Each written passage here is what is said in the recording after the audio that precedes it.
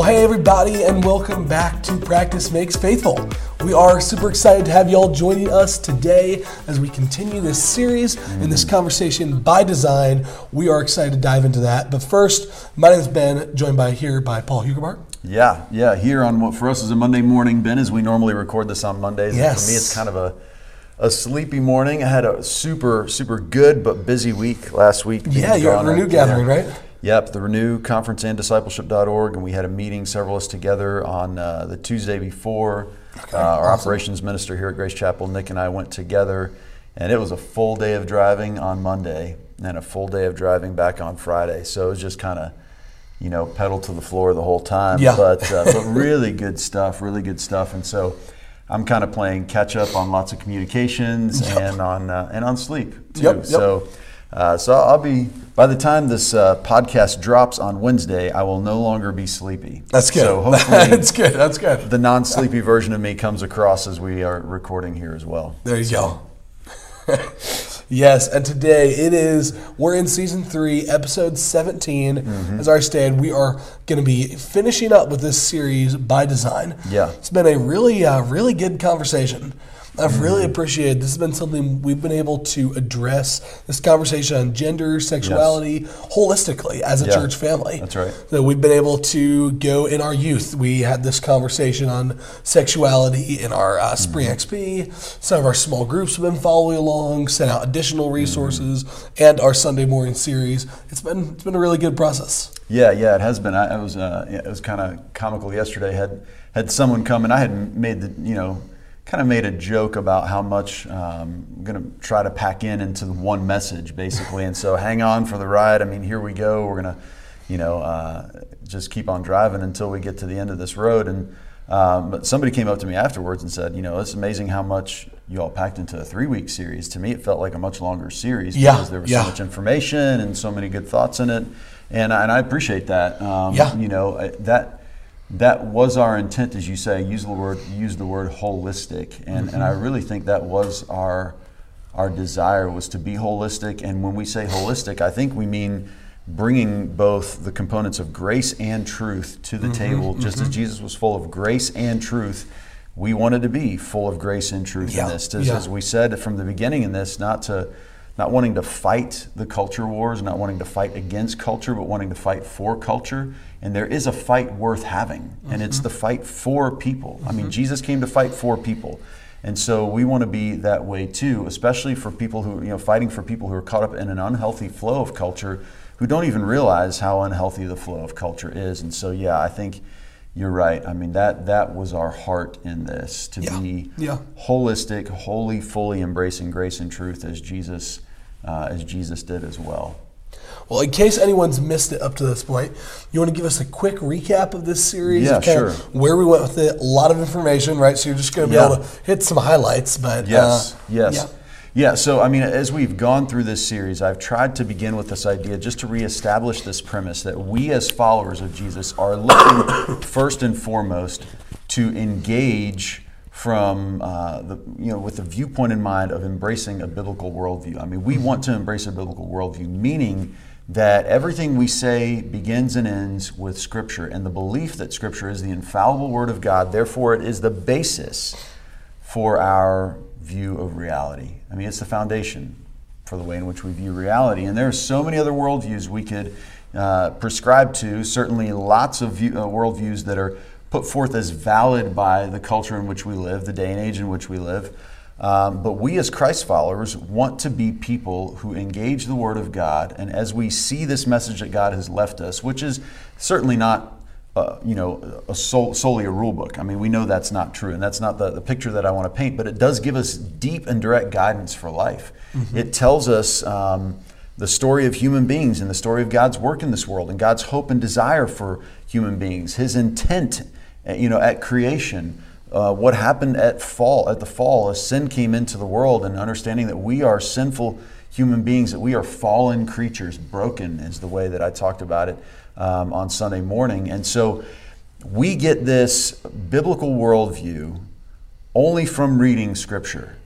And certainly as we engage with the Holy Spirit confirms that and helps us learn how to live within that and navigate that understanding, but the framework or the paradigm through which we view reality is the words of God, the words that God has left us. And so that was where we started, and to say, okay, if that is what we believe, then that means that even as it relates to sex, sexuality, and gender, and all the messages that we hear right now in culture in the world, and all the things that we're being told, this is what love looks like, and if you want to be a loving person, this is the kind of response you have to have, and these are the kind of thoughts you should have about sex, sexuality, and gender. If we want to be people who embrace a biblical worldview, then we have got to go to the pages of Scripture, the Word of God, to try to understand what God has to say about sex, sexuality, and gender. And so that's what we've been trying to do this month, is to say, if we were to look only at the words of Scripture, what would we conclude is God's design, His purpose, His intent for sex, sexuality, and gender? And then, of course, we'll get into this more about where we went yesterday. So we have begun by acknowledging the intent and the ideal. And then we moved into, and we'll get more into this, kind of the acknowledgement of the brokenness that has torn apart the foundation for that ideal in many places in this world. And sometimes eroded the foundation for that intent and ideal within our own lives as well. And so that's where we've been to this point. That's a good foundation for it. So you want to give us a little bit of a recap of where did you go yesterday? Yeah, or in Sunday's message from whenever y'all listen to it. Yeah. So again, beginning with God's intent, then asking the question, okay, so if this was God's intent, and this, we really find God's intent in 2 chapters in Scripture, and then the rest of the Bible is detailing what has happened since the time of the fall. So Genesis 1 and 2, we see God's design, God's intent, what He means, what He wanted, and then we see from 3 on what happened since we have walked away from God's intent and God's purpose. And so we looked at Romans 1, 21 through 32 as part of the message on Sunday. And out of that, just learning a few quick things. And I'll just recap some of those highlights without reading that text. Anybody can go, and if you want to, go and read that text, Romans 1, 21 through 32. But just a few quick high points that we can conclude out of that text. First, humanity has always been quick to ignore and forget about God. I mean, human beings, that's been kind of this tendency. We ignore and we forget about God. That even though God is plain and evident, as the Apostle Paul would say, what has been known about God has been made known to them, or what can be seen about God has been known to them, so that we're without excuse. However, we keep walking away from the goodness of God and going to the things that we think would be good instead. And so, the second thing that we can conclude out of this section of text is that as we forget about God, we move away from real wisdom and call what is foolish wise instead. And it's amazing. I mean, you can see examples of this all over the place, that we're looking around at things that are foolish, that are not of God, that are, again, and I don't mean foolish just to really deride anybody or in a deeply pejorative sense. I mean the opposite of wisdom. And I mean that anything that is not of God is the opposite of wisdom. So real wisdom is only in God. We could say we walk away from God's wisdom to our wisdom instead. But to be more honest in that, we walk away from God's wisdom to what is then foolishness instead, because our wisdom in comparison to God's is absolute foolishness. It just is. I mean, that's the way it is. And so we see this movement then that takes us to this place where the Apostle Paul says the result of all of that is that we exchange the truth for lies. So God gave us the truth. God gave us His intent, His purpose, His meaning, His design for us. And we decided to take that and redefine it, repurpose it, and come up with, as Paul even says later, we've invented all sorts of new ways even of doing evil. It's very interesting in this, however, that as the Apostle Paul starts to say, look, here are the things we exchange, the truth of God ultimately for a lie. As we exchange the truth of God for a lie, one of the first places we were deeply attacked was at the place of one of our own desires, or this deep struggle that we as human beings have. And I think this is true for both men and women. Maybe generally men struggle with this more than women do, but I think it's true for both men and women that one of the first places we were attacked is at our sexuality. I mean, which is really wild to think about. Yeah. That's one of the first places that Satan was able to attack us, was at this question of sexuality. And so Paul says lots of crazy things happen. I mean, we went into this place where, we embraced shameful lusts. We went to this place where we embraced sexual immorality and sexual impurity. We went in this place where we exchanged natural relations for unnatural relations. And Paul says that's true about men. It was true about women. And then he says all these other things too came about. I mean, there was envy came about out of that. Murder, strife, deceit, malice, people being gossips and slanderers, God haters. In the next series, we're going to talk about some of that as well. So just a quick kind of plug for this series that will be upcoming. We can talk about that at the end of the podcast too. But we can see all these things that have happened because of the fact that we exchanged the truth of God for a lie. I think that's basically what Paul concludes, is we exchanged this truth of God for a lie. And so, man, that's the thing that we have to wrestle with, is that, in that, it's very plain that we're broken. I mean, we're broken people. And I think, we can talk about that in a lot of different ways, but human beings are broken. Okay, so God gave us this ideal, but what has happened since the fall? Well, we have not embraced God's intent and ideal whatsoever, and we've kind of done our own thing instead, Would you help me flesh out that statement, we exchanged the truth of God for a lie, just a bit more? Yeah. Okay, so again, I think at a very basic level, God gave Adam and Eve in the garden the things that were good. He said, this is what I want you to make your life about. I mean, Adam, tend the garden, make sure that you cultivate this place and then cultivate this relationship with each other as well so that you become fruitful and multiply. And so we can even see implications about their sex and sexuality, gender, in those ideas. Adam and Eve, you come together, you be fruitful and multiply, just like everything else needs to be fruitful and multiply. And that there was a wonder and wonderfulness about all of that. We see then in Genesis 3, as things come in, Adam is still going to work and he's still going to tend, but now there's going to be difficulty to all his working and tending. And an evil difficulty. I mean, thorns and thistles and briars and weeds coming into what was all good. And certainly that's, I think, speaking to a very literal reality, that was going to happen. I mean, it's amazing, so many of us spend so much time trying to keep weeds out of our grass and our lawns, right? I mean, it is a fight. You don't have to tend the weeds. The weeds spring up on their own. You've got to work to keep the grass, pure in that sense. The same then true for Eve. I mean, there's going to be struggles for her, and even as it relates to fruitfulness, she's now going to experience struggles and pain in childbearing, right? And then they're going to have this enmity and strife between them to some degree. So all these things that were good are now going to become not so good. And so the question is going to be, are we going to be working to get back to the ideal and intent of God? Or are we going to find other ways to deal with the struggle that we now face because of our brokenness? And so anytime we walk away from the goodness of God and we try to come up with another solution to our problems, or say, no, there's another path to wholeness, we're embracing a lie. And that's over and over and over again what we as human beings have done. We have believed that what God wants for us is not actually good. We believed that, as Jesus would say, He says, my yoke is easy and my burden is light. We would look at his yoke and we would say, that's not easy and that's not light. We would look at it and say, that's heavy and it's burdensome and I don't want to do this. Those are rules and laws that I just don't want to follow. You're taking the fun out of life. That's all you want to do. I know better.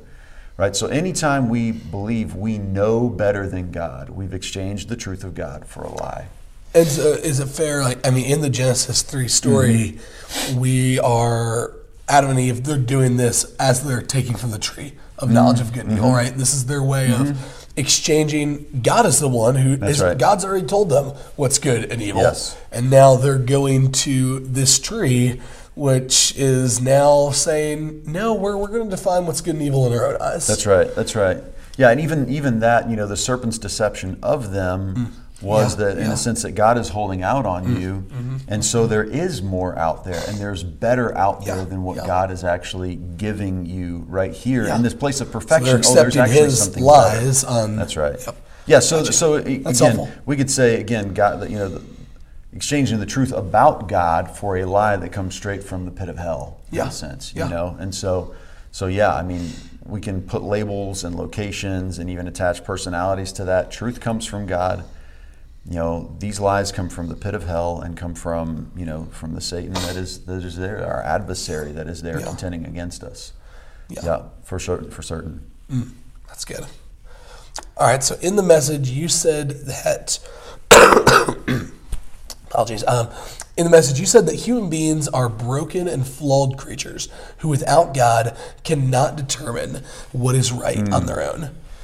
Can you kind of help us flesh out this statement a little bit? Because I mean, I can imagine someone might push back against that and say, "Oh, yes, man, why can't we figure out what's right on our own?" Like, So we'll work that out a bit more for us. So let's begin again. As we've tried to throughout this series, let's be people of Scripture, people embracing a biblical worldview. I just want to start with this question: what would a world without God look like? I mean, in fact, that's what many of us imagine that hell is going to look like, is a world without God. Yeah. Right? So what would a world look like without the influence of God? And certainly brokenness has entered into this world, yes. And so human beings are broken and flawed creatures, but there is also goodness in the world still. But what I want to say is this: I mean, James makes it very clear that every good and perfect gift comes from God. Yeah. And so all good things still come from Him. Any good thing that exists in our current experience comes from God, and that's often described as this idea of common grace. So is it possible for people to find some good? Yes, but even that is because of God. Yeah, that's good. Right? So I'd say that's the first thing that I would say about that is that so even any good that we might discover is from God, because God still allows good to be in this world, even though there is so much evil, for sure. So we call it again common grace. But I'd say even with the idea of common grace in mind, human beings still tend to pursue their own ends. Okay, so let me give you an example about this. I actually was listening to a podcast a while back and heard a philosopher say that there's no such thing as a truly altruistic act. Think about altruism. Altruism is benevolence. It's doing good for the sake of others. That's the idea behind altruism. But this philosopher was making the case that there is no such thing as a truly altruistic act, and here's the reason why. He was saying that even in the act of giving to others, our motivations tend to center on what our altruism says about the kind of person we are, instead of being solely motivated by love and care for another. So even when we do something good for another, it's because we want to be seen as good. Yeah. Right? So if I don't do this good thing, what does this actually say about me? If I do this good thing, what does it say about me? Not, if I do this good thing, how am I truly meeting this need of this person? And again, not to be too cynical in that, because I'm certain that there are some motives of altruism really truly connected with altruistic acts, but there are also some motivations really tied to self, perception of self, and hopefully the perception that then others have of us because of the fact that we're seen as a good, giving, loving person, as opposed to we just did it because. Think about how often people will do something good for somebody and then be frustrated and express that frustration in the fact that they receive no thanks or no recognition, whatever, for doing that good thing. Yeah. Right? We have a hard time doing good for another and not wanting to receive recognition. So it's funny, as you say, that actually reminds me of a pop culture example of this. Yeah. And in the Taylor Swift song Anti-Hero, which is all about you're gonna have to tell me about this because I don't know anything. That's fine. It's about a lot of her self-defeating tendencies, and she has this line in it where it says, "Did you see my covert narcissism disguised as altruism?" And it's this idea exactly of this idea that sometimes this altruism that we might put out there, it's actually narcissism, right? We're actually trying to gain attention for ourselves. Like, I think you see that kind of thing on social media quite often, where someone's kind of posting, bragging about, hey, here's this really good thing I did, and is it really altruism, or is Look at these it pictures just of me narcissism? serving at the homeless shelter, or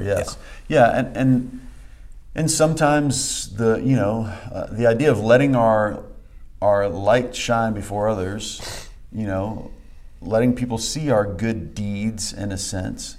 I don't think Jesus had in mind, however, with that we tag all of our good deeds on Instagram or Facebook or whatever that happens to be. I don't think that's probably what Jesus had in mind, although certainly our good deeds, we hope that they would be an example for others, but it's often I think he means we selflessly go do those good deeds and people will see them.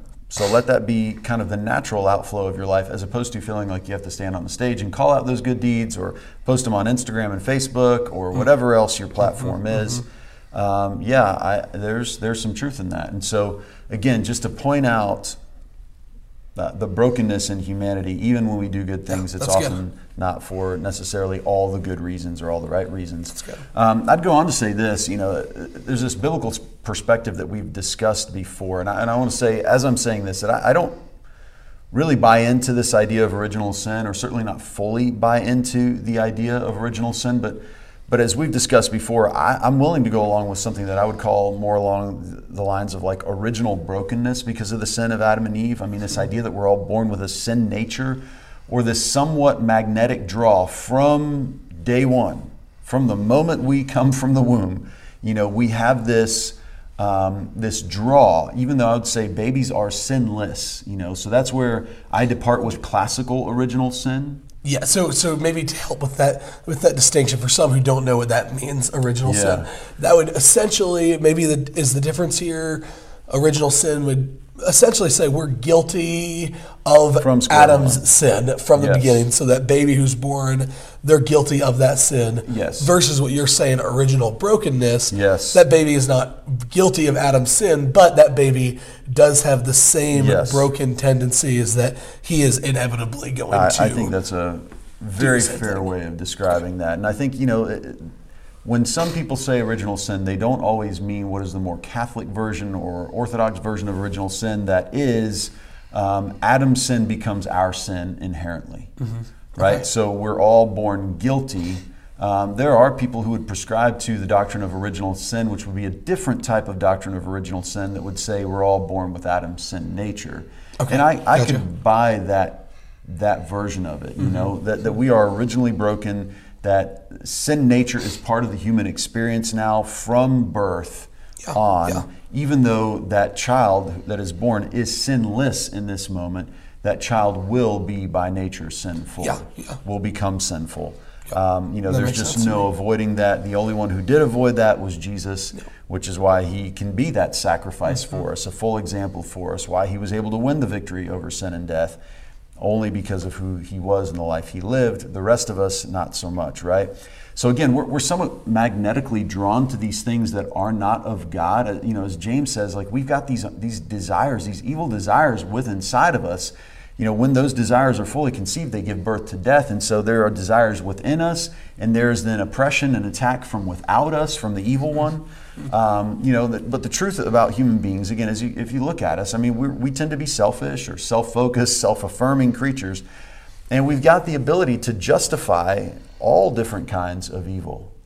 I can think about ways I've done that in my own life. Here's the reason why this behavior in this moment was okay, even though that behavior really should never be okay. I decided it was okay because of X, Y, and Z that I put together, and therefore that makes this okay. I was able to justify this. And human beings are able to do this at all sorts of different levels. You think about amazing evils that have come about, even down to some horrible, horrible things like the Holocaust, which Hitler thought he was justified in.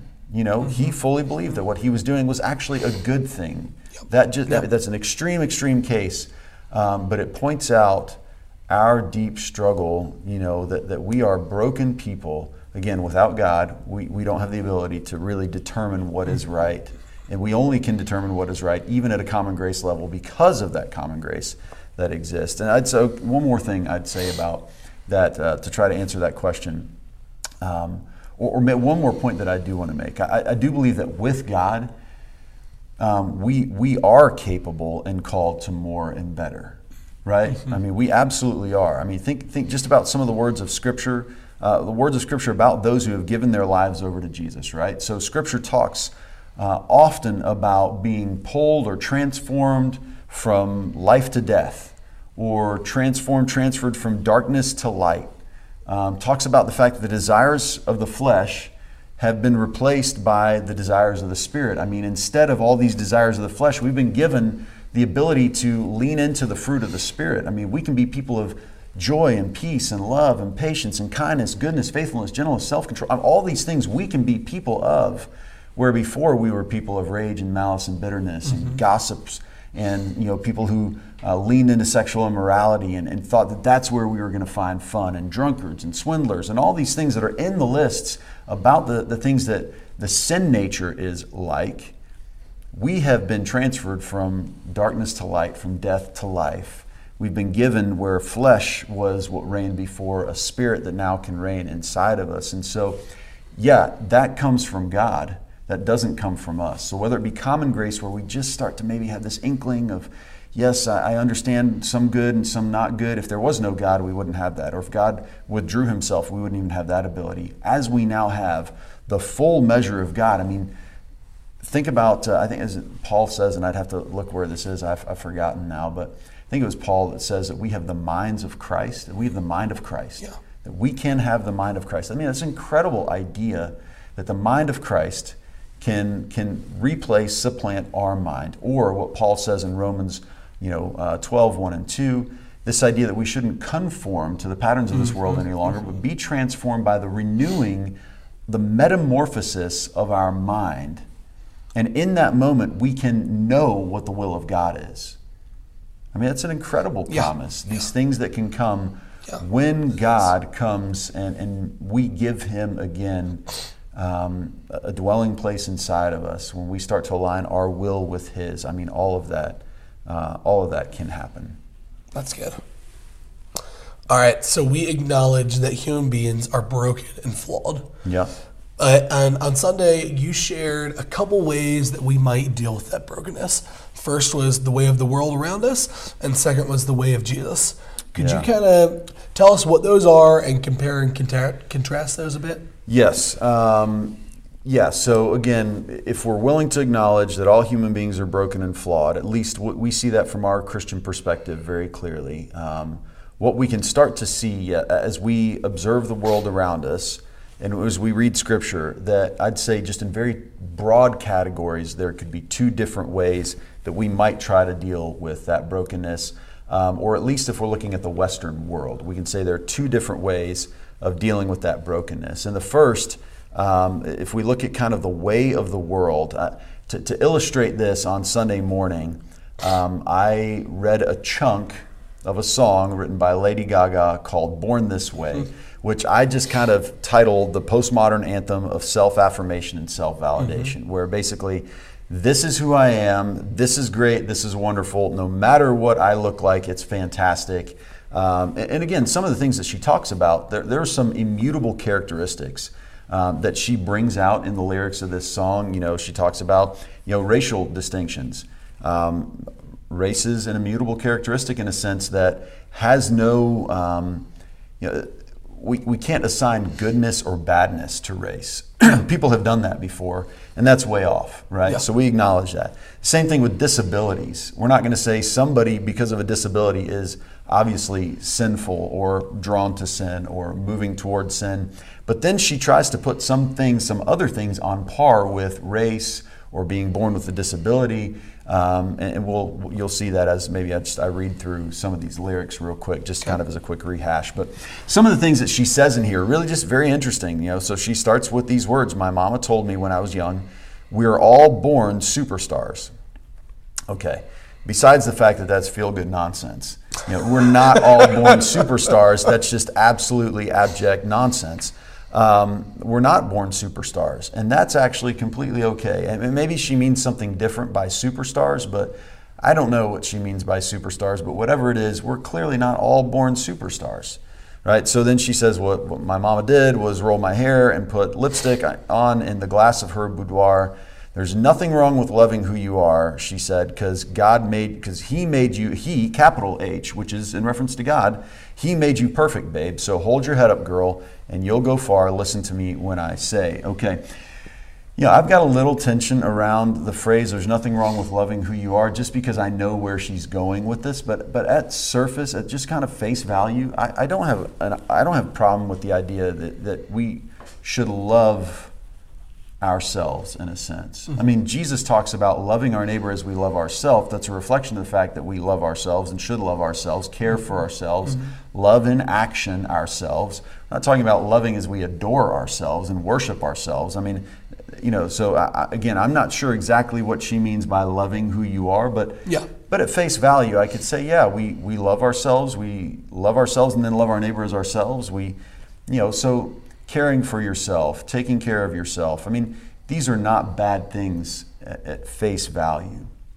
What she goes on next to say, however, is where the problem really starts to emerge in the first verse of this song. She says, "'Cause he made you perfect, babe." There are only two people that ever applied to, truly.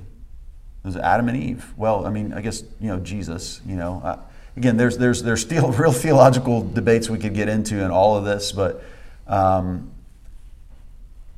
again, my assertion that since the time of the fall, you and I and everyone else has been born broken with a sin nature inherent to our being from that time on. Again, we're not born sinful, but we're born with a sin nature, a sinful nature. We're going to sin. And so we're born with lots of different brokennesses, which are very evident in this life. I've talked before about my very mentally handicapped sister.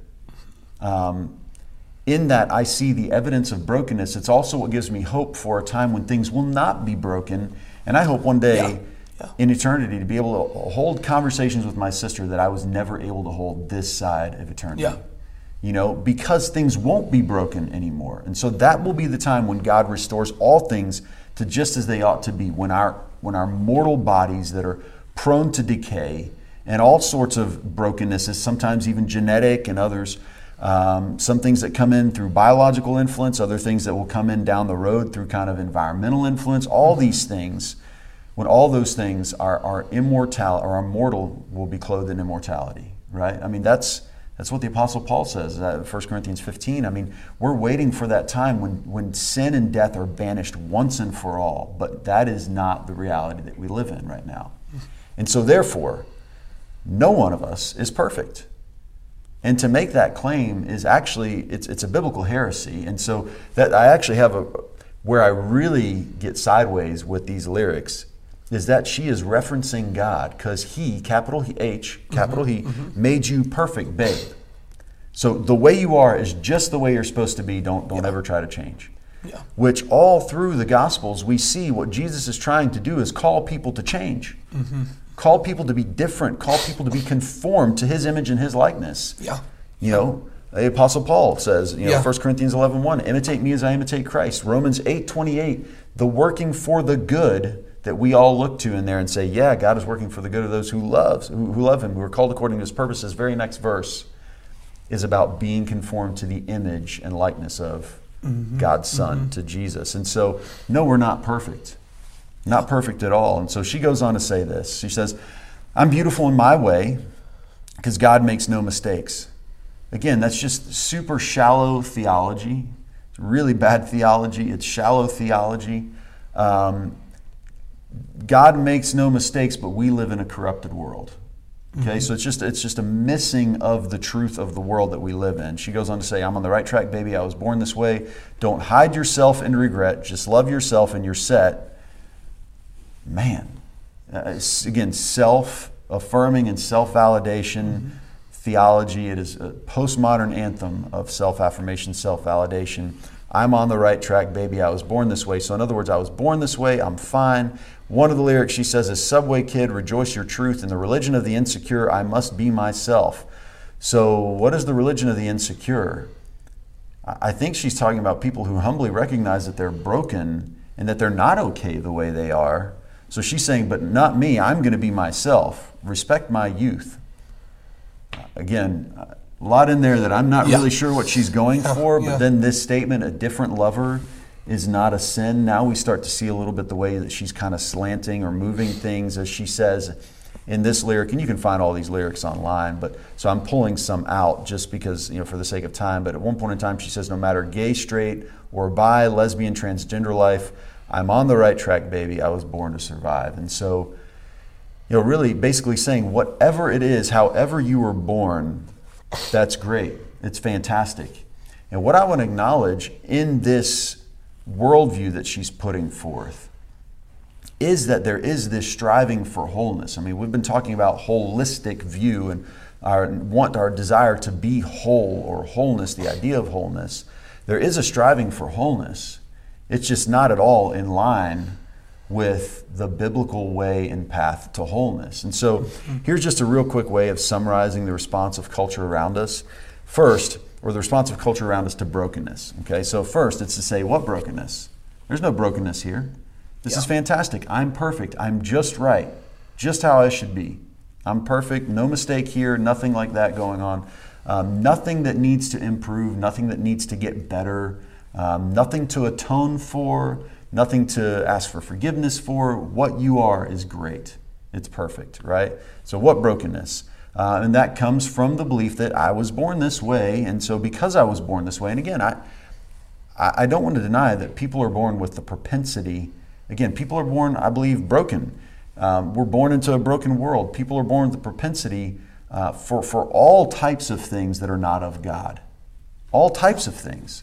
All those things that we read in the list from Romans 1 and in other places too, 1 Corinthians 6. We're born with maybe a leaning toward those things. But the question is, does that leaning toward those things give us the right to just go do those things? I was born like this, so now I can. Yeah. That is certainly what she would conclude, as she basically is saying, embrace yourself. Right? Mm-hmm. So that is the conclusion, I think, in my mind, of the postmodern anthem of self-affirmation and self-validation. Embrace yourself. Don't let anybody tell you different. Embrace yourself. And if you're not a follower of Jesus and you're living outside of that worldview, it does. That's right. Yeah, that is what you would think. That's what you conclude, and you can see why someone would get to that place. Right. But we are saying that as followers of Jesus, that is not the way we should be living. Yeah. Yes, there's a different way. So again, what is that way? Fully embrace yourself makes sense because, again, there's a striving for wholeness. So how do I feel good about myself? Deny that there's any sort of problem or issue or anything like that whatsoever. Deny brokenness and embrace myself.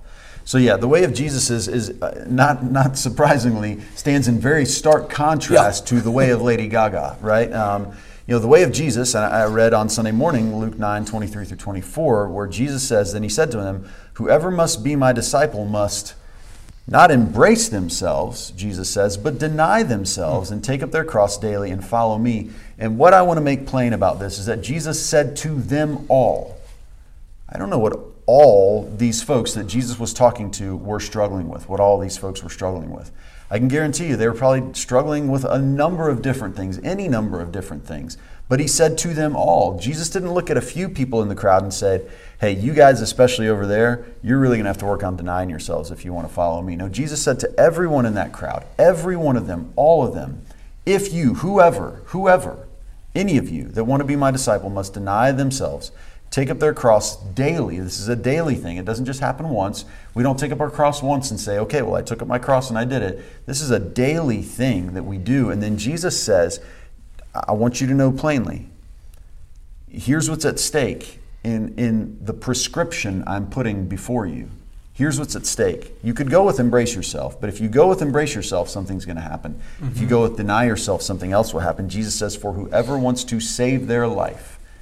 That to me sounds like a way of saying whoever wants to embrace themselves, right? Yeah. Whoever wants to save their life will lose it, but whoever loses their life for me will save it.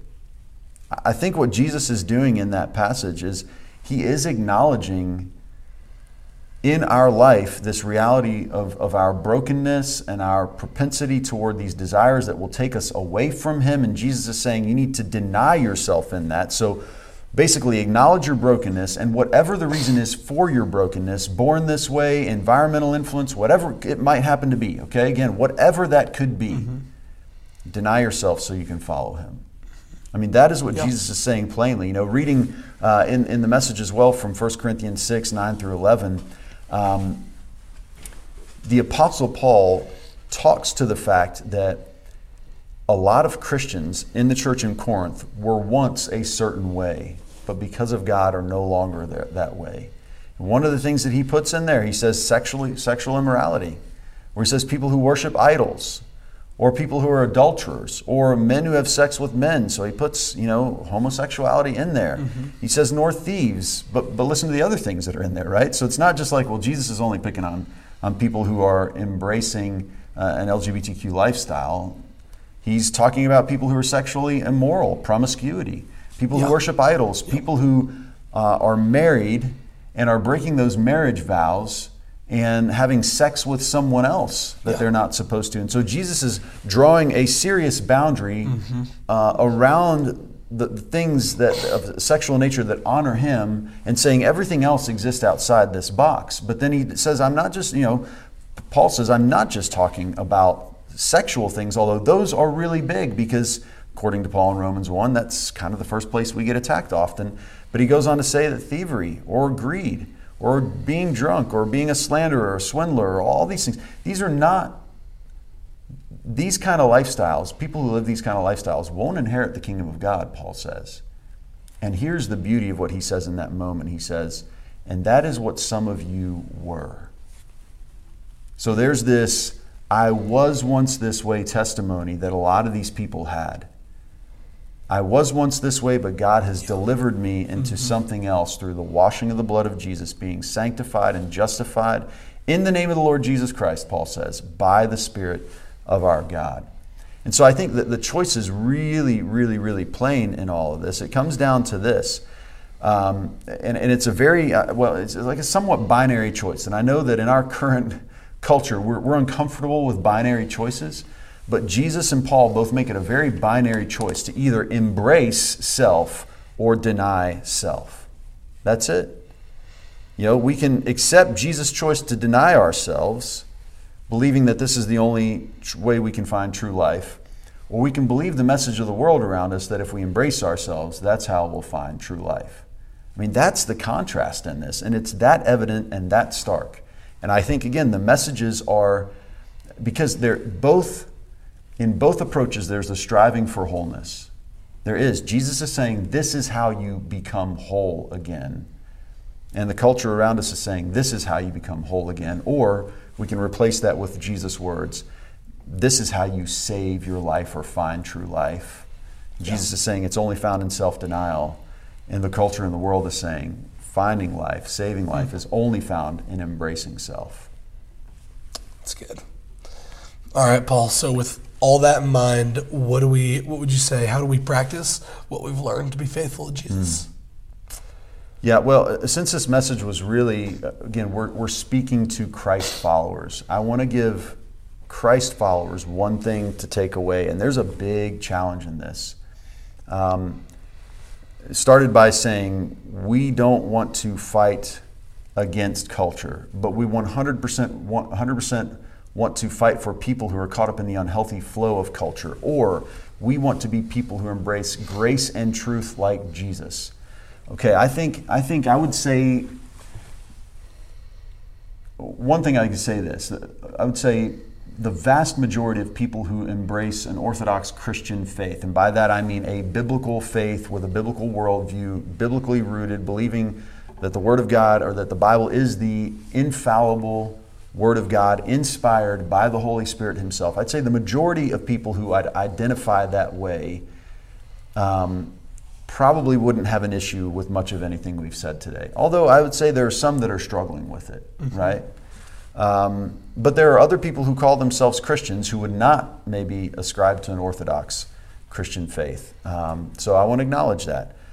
Whatever the case is, for people who call themselves Christians, especially those who would embrace a traditional viewpoint concerning Scripture, again, the infallibility of Scripture, the inspired nature of Scripture, can we be honest with ourselves for just a moment and acknowledge that we have not always taken the way of Jesus, another way that we reflect faithfulness to the way of Jesus, to heart? we've often allowed our sometimes repulsion toward people who are part of the LGBTQ community, which, it just seems that over and over Jesus wasn't repulsed by people who were caught up in sin. He was drawn to them. Yeah, 100%. So can we acknowledge that maybe another way that we reflect our brokenness is being repulsed by the people that God loves, right? I think there's something big in that. There's a real challenge in that. If we want to, as Christ followers, be faithful to Jesus in spite of our own brokenness, that we absolutely have to embrace the posture of Jesus toward sinners. In fact, Jesus was, in Luke chapter 7, he spent so much time with people who others around considered sinners, who the religious crowd considered sinners, that he was referred to as a friend of sinners. If there is a phrase that I would like to be true of me, it is that I would be a friend of sinners. Yeah. For the sake of loving those folks well. Right? For the sake of showing them that they're cared about, for the sake of acknowledging that people who are lost without God deeply need God and may only find Him through a relationship with me. Yeah. Right? And we want to be careful not to be unequally yoked. What I think Paul is talking about Paul is talking about when he says not to be unequally yoked is this idea that we want to make sure that we're the ones having influence as opposed to being the ones who are influenced. Yeah, that makes sense. Okay, so we have influence over, not influenced by, as much as possible. If we get to that place where we are being influenced by, then we sometimes have to take a step back and say, okay, I need to check myself in this. But Jesus knew that he could have influence over only by having relationship with. Yeah.